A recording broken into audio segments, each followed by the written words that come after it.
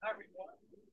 Dr. Will here, and it's my pleasure to bring you this little seminar on addictions, especially addictions among professionals, executives, things like personal coaches, NLP practitioners, hypnotists, and that. Why addiction is prevalent in our fields and what we can do about it. I like to say, it's the neural pathways in the brain.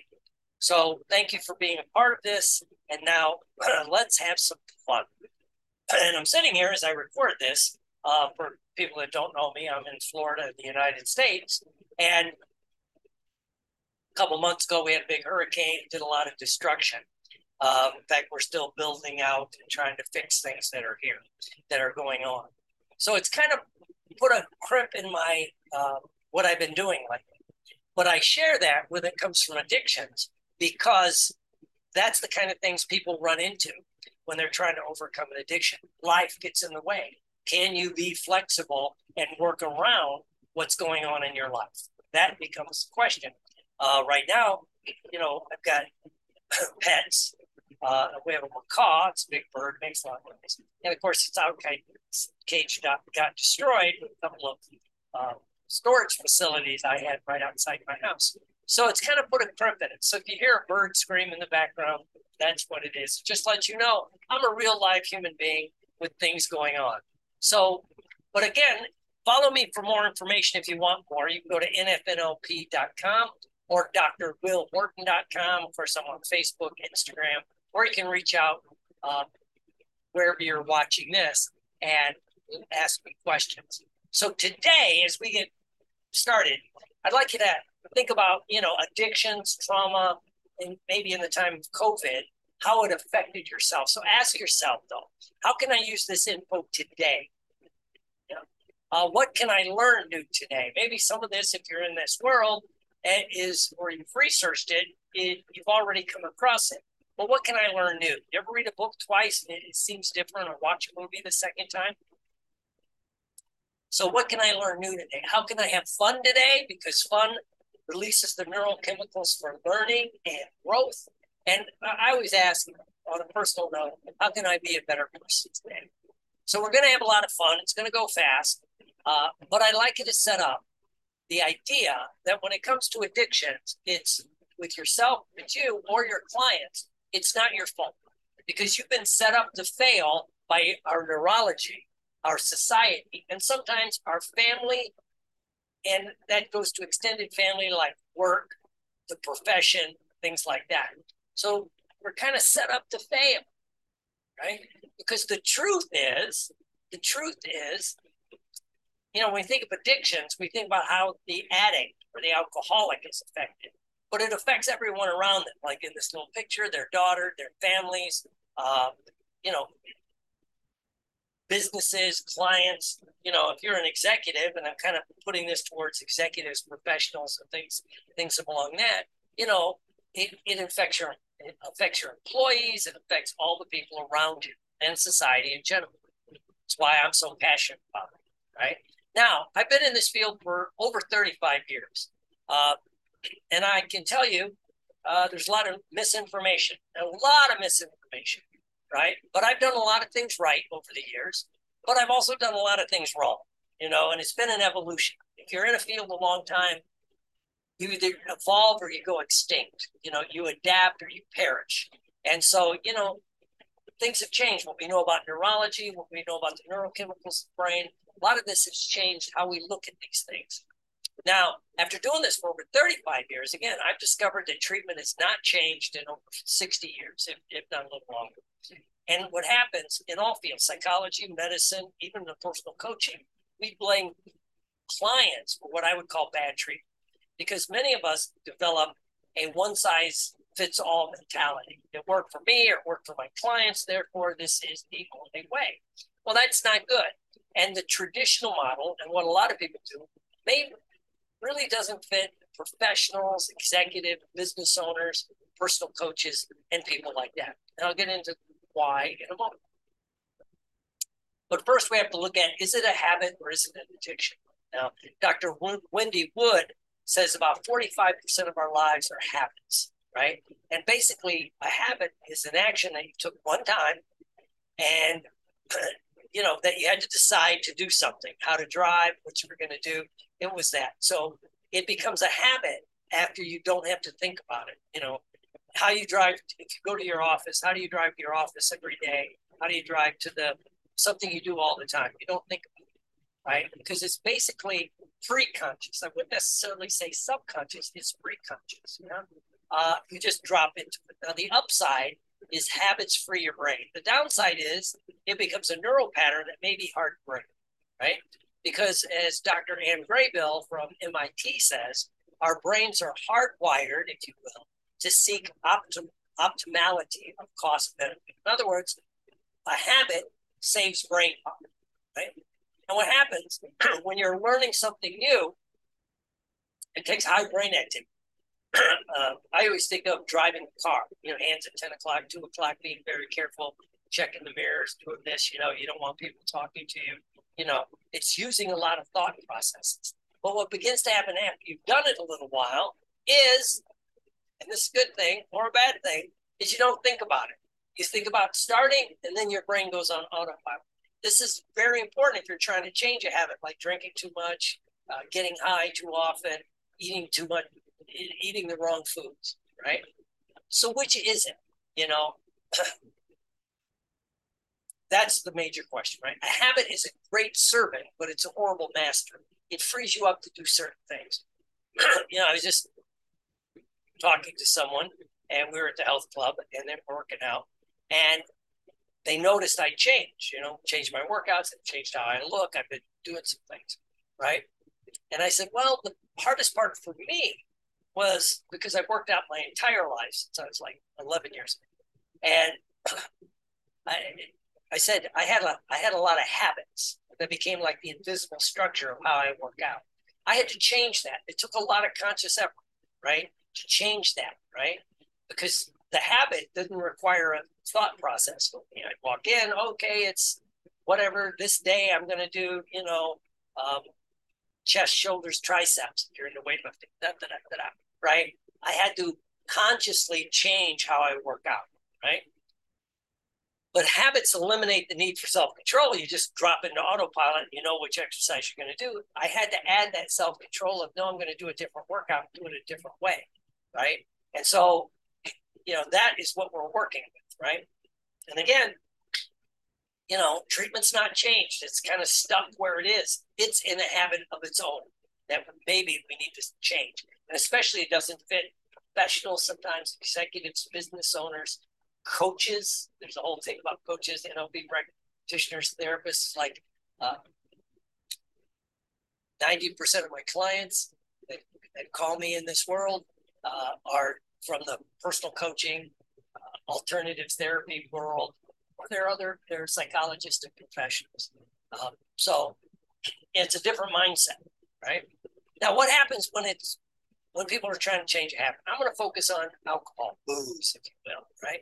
Because alcohol is the most abused drug in the world, in the Western world. It causes more death than all the other drugs combined. It's not fentanyl, it's not heroin, it's not crack, it's alcohol, right? Because it's socially acceptable, right? Now, what happens when people want to make a change? They try in vain to stop. They try traditional treatment or therapy. They try willpower. This coaches, professionals do. They're going to try willpower because they know what to do. Well, it doesn't really change. They may try a 12-step program or some alternative, right? Now, any of these may work, but you have to be flexible to find out what works. Because one of the problems I see in our work of the personal coaching and I see all over the internet is someone's creates a protocol because it worked for them. Therefore, this is the only way to treat an addiction, and they're going to do this. They're not flexible enough to go, well, every person might need something a little bit different.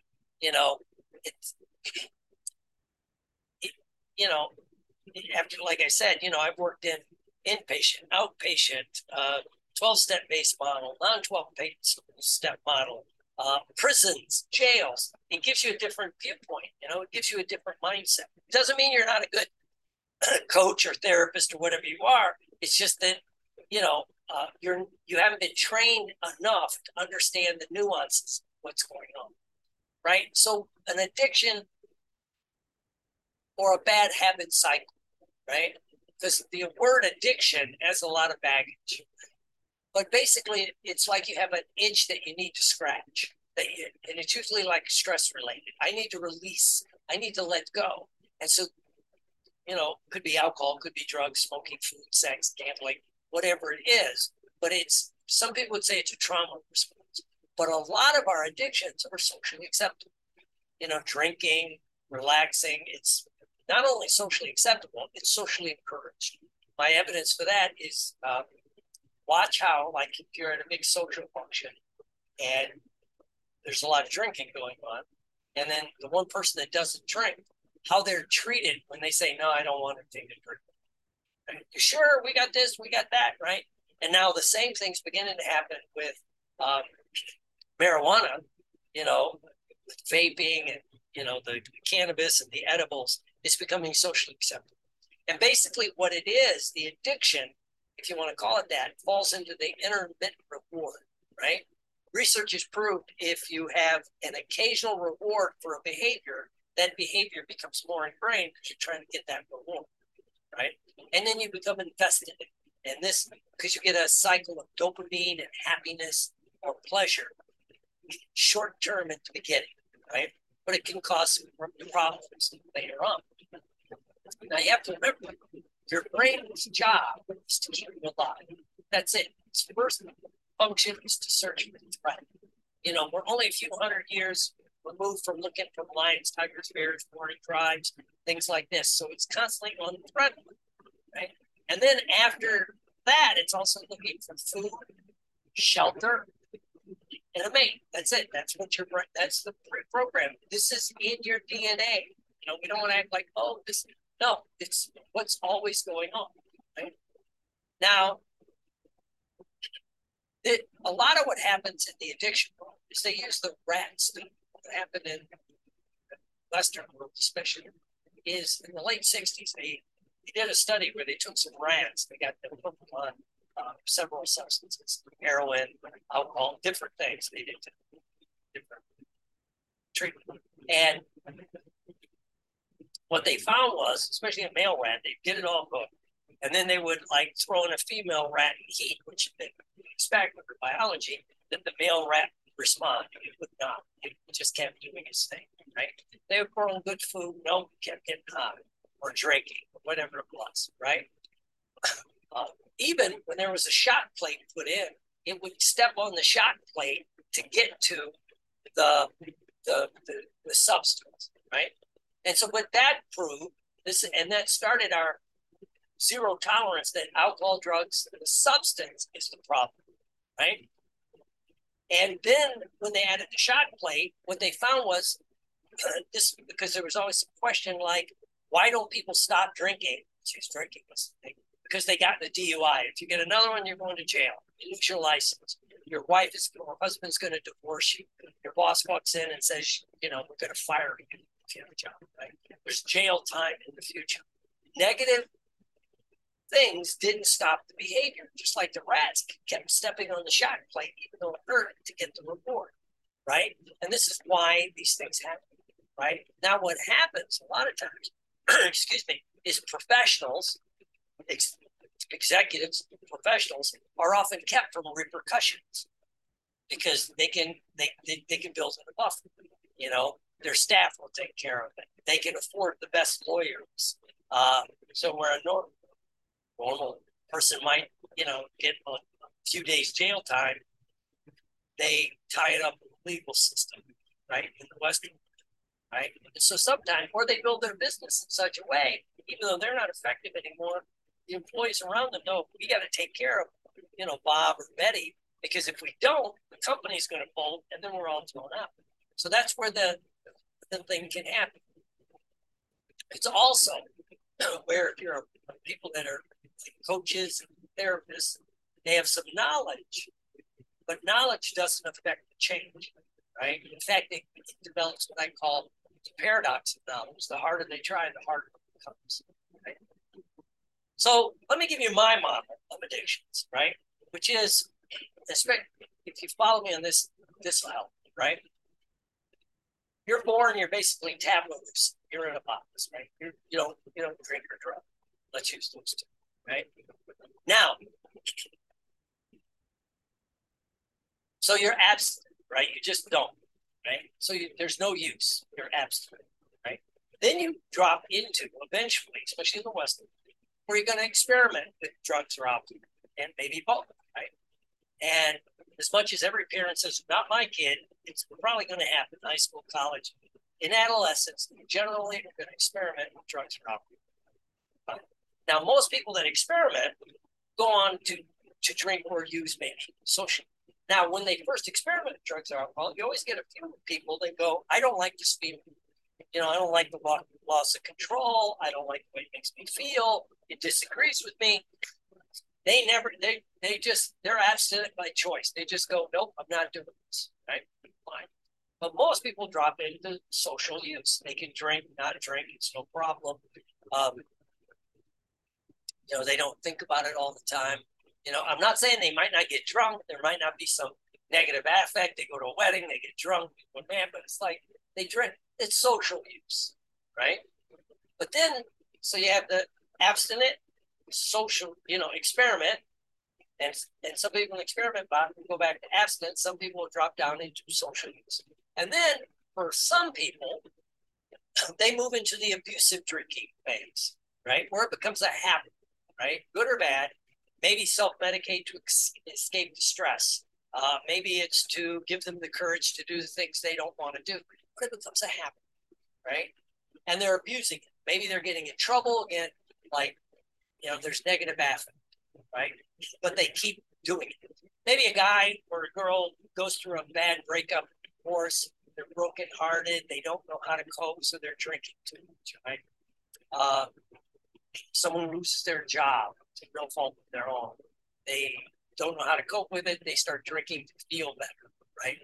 Things like that, right? So it becomes a habit, could be, or they lose a love. These things you're drink. We've seen it in COVID where a lot of your things you did to make yourself feel better, go to the gym, go out to eat, go to the theater, go to all these social things, maybe were taken away. And now what do you do? Right? Even like work, if you were used to working in an office where you got a lot of your social feedback, right? Now that was taken away. You're working, but you're working online. So you start drinking because it just feels good. So it becomes a habit. And it could be negative, but it could be a different one. Like a guy or girl goes to college and they get into a fraternity or sorority here in the States where they drink a lot, right? They're the drunken frat boy, the drunken sorority system. They're ripping it up, right? Now, and there's negative affect. They're getting in trouble, but they're squeaking by. But the drinking, let's say, is causing the problem. And this happens with a lot of professionals, right? They're squeaking by, right? Now, many of these people, when whatever that situation is resolves, right? They work through the depression of the divorce, the job loss, they get another job, they get another relationship, and they feel better, and the drinking goes back to social use. Right? I wouldn't have said this, 30 years ago, that the drinking goes back, right? Or they graduate college, and they get a job, they do some things, and the drinking goes back to normal. They're not, they just go back, right? Right. Now, and this also happens like guys in the military. Sometimes that happens. It's a response, right? But you always get that small subset of people that are abusing it. They go down to what we would call a genetic predisposition. They cannot not use, right? They're the person that never gets over the divorce. They're the person that never gets over the job loss. They're the person that, is constantly, stuck in that cycle. They're I always like to say, the 40-year-old frat, right? That even though in movies we'll laugh at it, but in real life it would be sad, right? It's and so yet, they're stuck, right? And many professionals are stuck in either the abuse or the addiction, right? And so they need some help to get out, right? So when you look at the levels, abstinent, experiment, social use, abuse, addiction. Right? Now, most of the people can go through all of these levels, except for the addiction part, and go back to normal. The addiction part, there seems to be genetic predisposition, and people argue with this, that they either drink or not drink. They either get high or not get high. They can never do it socially. Right? And this kind of coincides when we looked at that, what they called the happy rat study. They took the rats, got them, they revisited that study, and what they did is they got the rats hooked on the drugs and the other. Well, rather than throw in a female or throw in food, they took the rat out of the unhappy rat cage and put them in a happy rat cage where there was, other rats, there were baby rats, there was food, there was this. Now, all the rats they took out of the unhappy rat cage and went into the happy rat cage, they just stopped, right? They just stopped, even though what they trained the rats to get the addictive thing from, like a colored water bottle, the rats would avoid it, right? Almost all, if I remember the study, right? So it was the unhappy rat cage. It was the fraternity. It was the depression of going through the divorce, or the job loss, or the loss of a loved one. Those are the unhappy cages. So when you put people back into a better cage, they got better, right? And this kind of coincided with, at the height of the Vietnam War, we had, a couple million men go to combat at any given time, height 500,000 in any given year. And substance abuse was rampant, right? Because it was an unhappy place to be. Most of the people did not want to be there. They were drafted, right? Or even if they joined one of the other branches, it was just what they had to do, right? They didn't want to be there. It was an unpopular war. There wasn't like, hey, thank you for your service and thanks for, no, it was like bad. It was bad. So they didn't want to be there. Some people were self-medicating, right? They were in Southeast Asia, Vietnam. So they're, it's the Golden Triangle where they had hashish and heroin and good drugs. And then, of course, the military shipped in a lot of alcohol. And so people were self-medicating. So they were gearing up for this huge problem when these guys came back. And by the way, we trained them in combat skills, right? Weapons and combat skills. What are we going to do with all these people? So they were gearing up for this huge problem. Well, guess what happened? When most of the soldiers, sailors, airmen, and Marines came back, most of them did not have that much of a problem. They went back to normal, right? They got out of the unhappy rat cage of Vietnam, and then they got back into wherever they were from, and there was a little period of adjustment, and then they were fine. The ones that seemed to have a problem either had a genetic predisposition to it, or they were moving from one unhappy rat cage to another. They had to go back to an inner city or a place they didn't want to be. They had to go back to a profession they didn't want to go into in the first place, right? So then they stay, right? So what happens, right? And this is the fascinating part, right? So is it a disease of connection, right? And there's some epigenetics. If you have the genetic predisposition, they do know now that the liver, especially with alcohol, and they're finding a similarity with THC, the active ingredient in marijuana, that the body doesn't burn it off the same for everyone, right? So let's say, you drink 4 beers, it should be out of your system in like 6 hours, but there's a certain subset that doesn't get out of your system as quick, right? So that's the epigenetic part, right? Also, if you're in an unhappy rat cage and alcohol removes it, it seems like for a moment, then when the alcohol wears off, you're still there, right? And it could be related to things from your past where it stops you from connecting with other people, right? And many times, professionals and executives by nature are kept away from a support system, right? Because a lot of people, a lot of their support system is work. There's friends, there's people they can talk to, right? Now, COVID or being an executive was interesting because what happened was that was taken away. If you move up, if you move up into the executive level, you really doesn't, you're managing people. You know, they're not your friends at that point, right? So you got to manage this, you know, so you don't really have that same connection that you had earlier, right? It's a different connection, right? And again, or if you're a coach or a personal development person, you know, most of your relationships are with clients or students, which is great, but you know, it's like the business owner that surrounds himself with yes men. You may not have that connection with people that can help you, right? And so what happens in the medical model, they separate mind body. The body's a machine, a thing. The mind is separate. They focus on fixing the machine, surgery, drugs, and the mind will follow. Logic is paramount. Now, many MDs, medical doctors, and most psychiatrists, a lot of psychologists, by the way, will push for a quick fix, a drug like an antidepressant, anti-anxiety.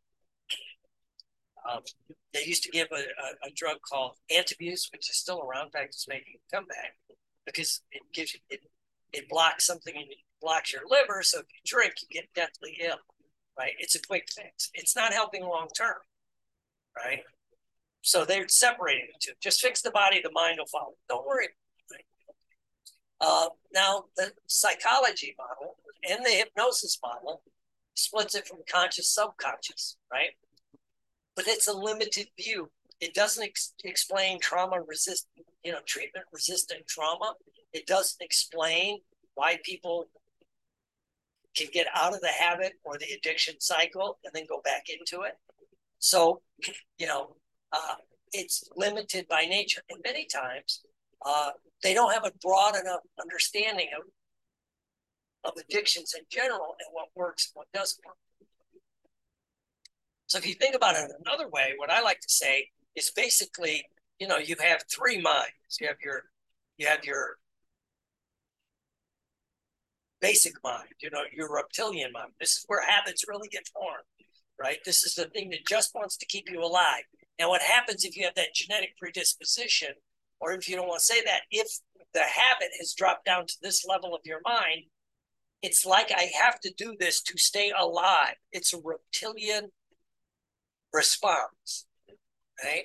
How do I not do this, right? And then you have your mammalian mind, which is, you know, where a little bit higher thought, where you can learn things, right? And then you have your social mind, but we're constantly bouncing between the three minds, right?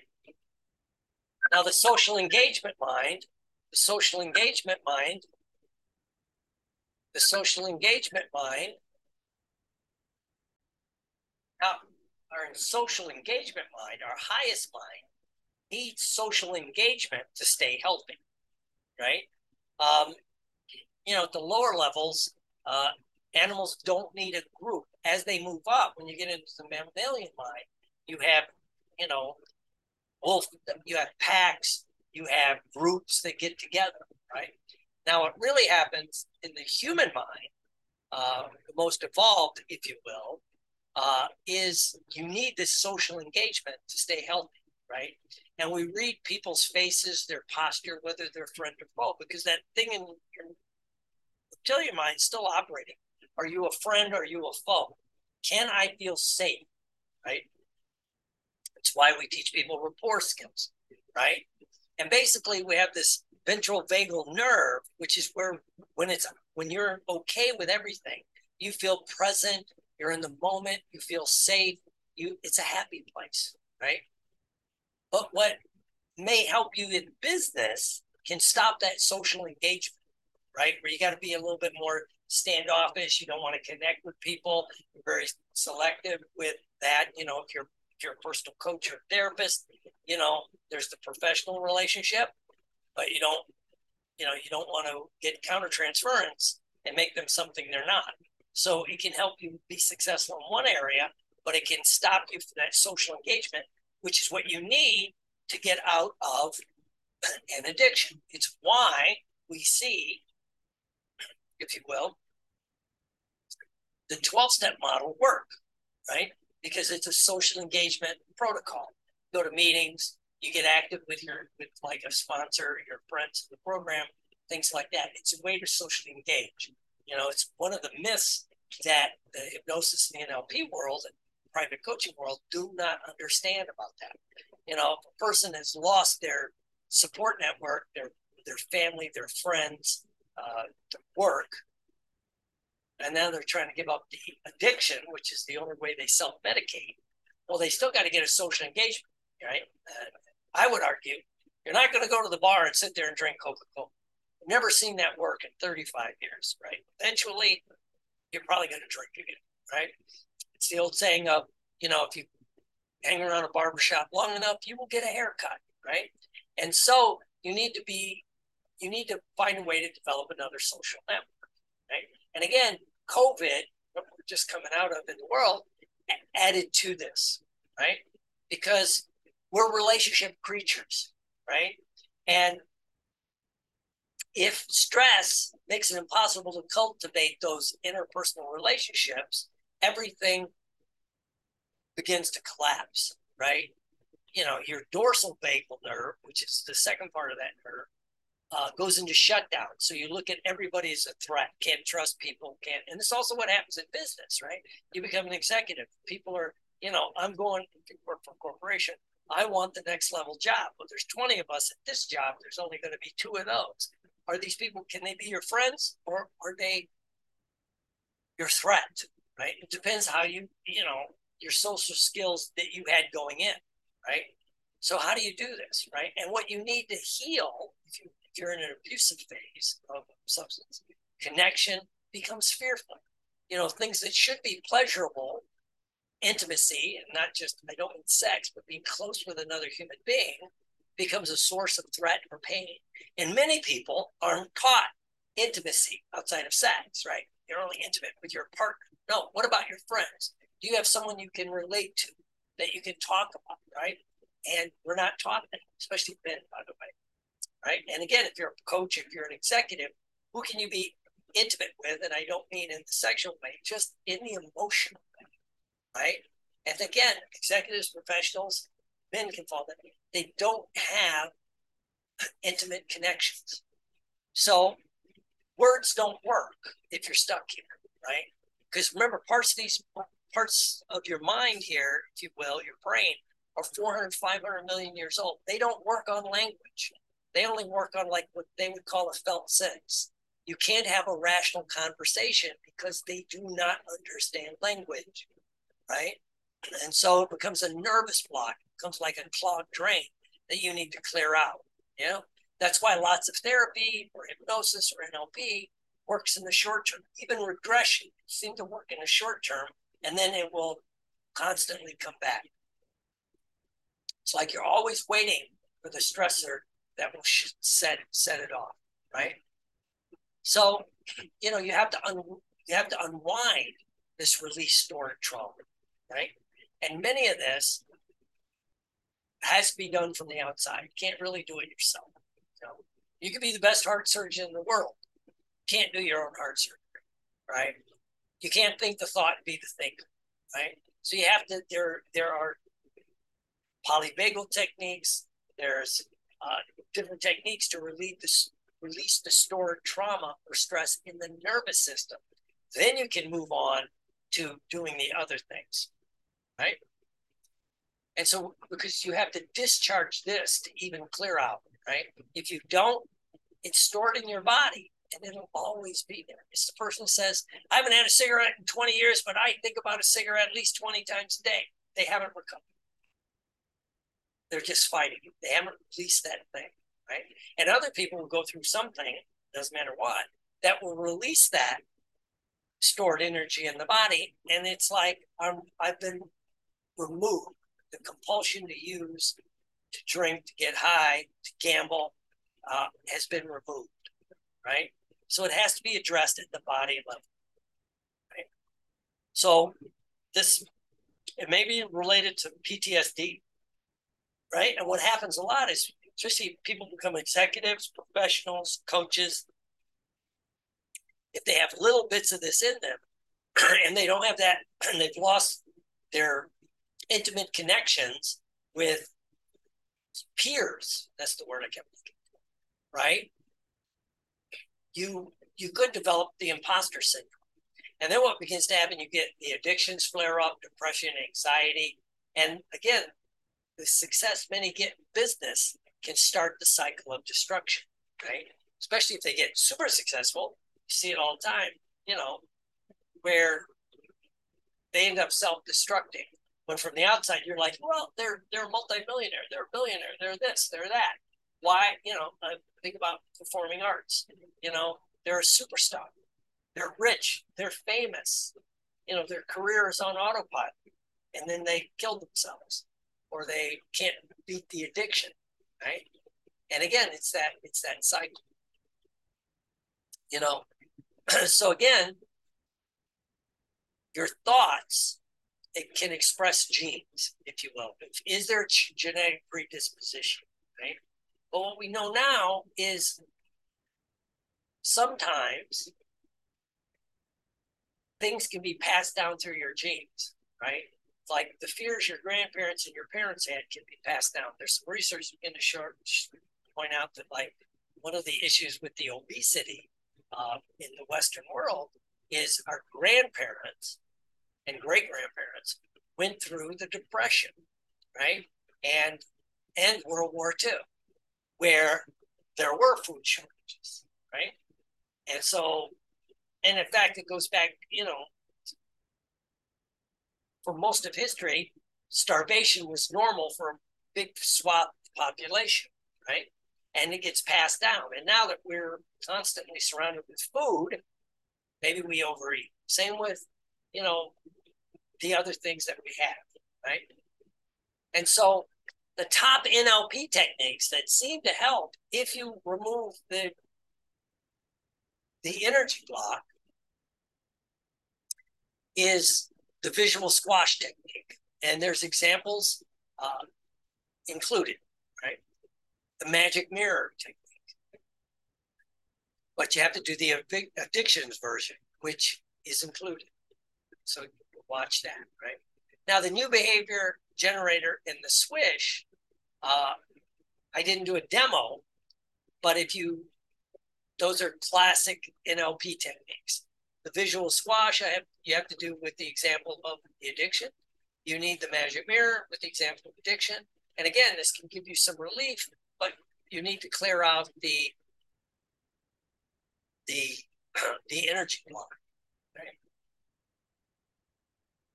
And again, if you're stuck, many business professionals, medical people, psych pros, therapists, all that are stuck, right? And they don't know where to get help, right? And your success can stop you from getting that. So if you're drinking too much or getting too high or doing that, then you fall into the paradox of knowledge. You have a lot of information, but you can't drop it down into this. And you can't think your way out of a thinking problem, right? And, we see it. We see it in our world where people go to conferences and things, and they partake too much, right? And again, that's where the social network begins to kick in. People think it's funny. Oh, it's fine. It's whatever, right? Where I would wonder, would they tell that to their client that like, no, you're going to a conference, you're going to Vegas, or you're going here. It's fine. Drink yourself into oblivion one night, not remember what you do. It's fine. No, but it's this, because in our culture, and if you're gonna work with people with addictions, one of the things I tell people, and one of the things you have to focus on, is in our culture, ladies and gentlemen, in our culture, if you don't drink, you're weird in Western, right? Are you sure? We have beer. They'll go through the whole list, or, well, don't you want to have any fun? And I actually heard this recently professionally, right? I was there and somebody didn't know me, and they go, "Hey, would you like a drink?" I go, "Nah." They go, "We got everything. We can do this. I'll buy." I'm like, "No, it's fine." And they look at me and go, "I guess you just don't want to have any fun." I don't need alcohol to have fun, right? But from their expression and a couple people around them, they honestly didn't connect that, because most people that have a drinking or drug problem that never change, one of their biggest fears is, I'll never have fun again. No. And so that's one of the things you have to work with, right? So if you have any questions, reach out, Dr. Will Horton at gmail.com. Find me on Facebook or Twitter, Instagram, all those places. drwillhorton.com. Just there's a way to leave a message and I'll get back to you. Try the 2 demo techniques, right? And again, if you're a coach or professional and you want to work with addicts or alcoholics, it's a broad-based, very specialized field, at least in my opinion. You know, again, I use the medical model one of the few times I will. You could be the best orthopedic surgeon in the country, right? But I don't think you would want the best orthopedic surgeon in the country to do a triple bypass on someone, right? In fact, they would refer them to someone that focuses on that, or a thoracic surgeon that does a little bit of more into that. We need to be aware of that, right? And again, it doesn't just destroy the addict or the alcoholic. It destroys family, friends, social, the connections, everything about it, right? And to be different is the key. It takes guts to be the person that is sober. It's been said lately, and I like it, that sober is the new sexy. I don't need a drink to have fun, to dance, to do anything I want to do, right? And I refuse to buy into, well, you can never enjoy a gourmet meal. Well, then it's not really a gourmet meal, ladies and gentlemen, if you need alcohol, to do that, right? So it takes guts to be different. And many times if you help people, that's what they have to discover, right? And again, if you have any questions, just reach out. I'll happily share what I know with you. Have a great day.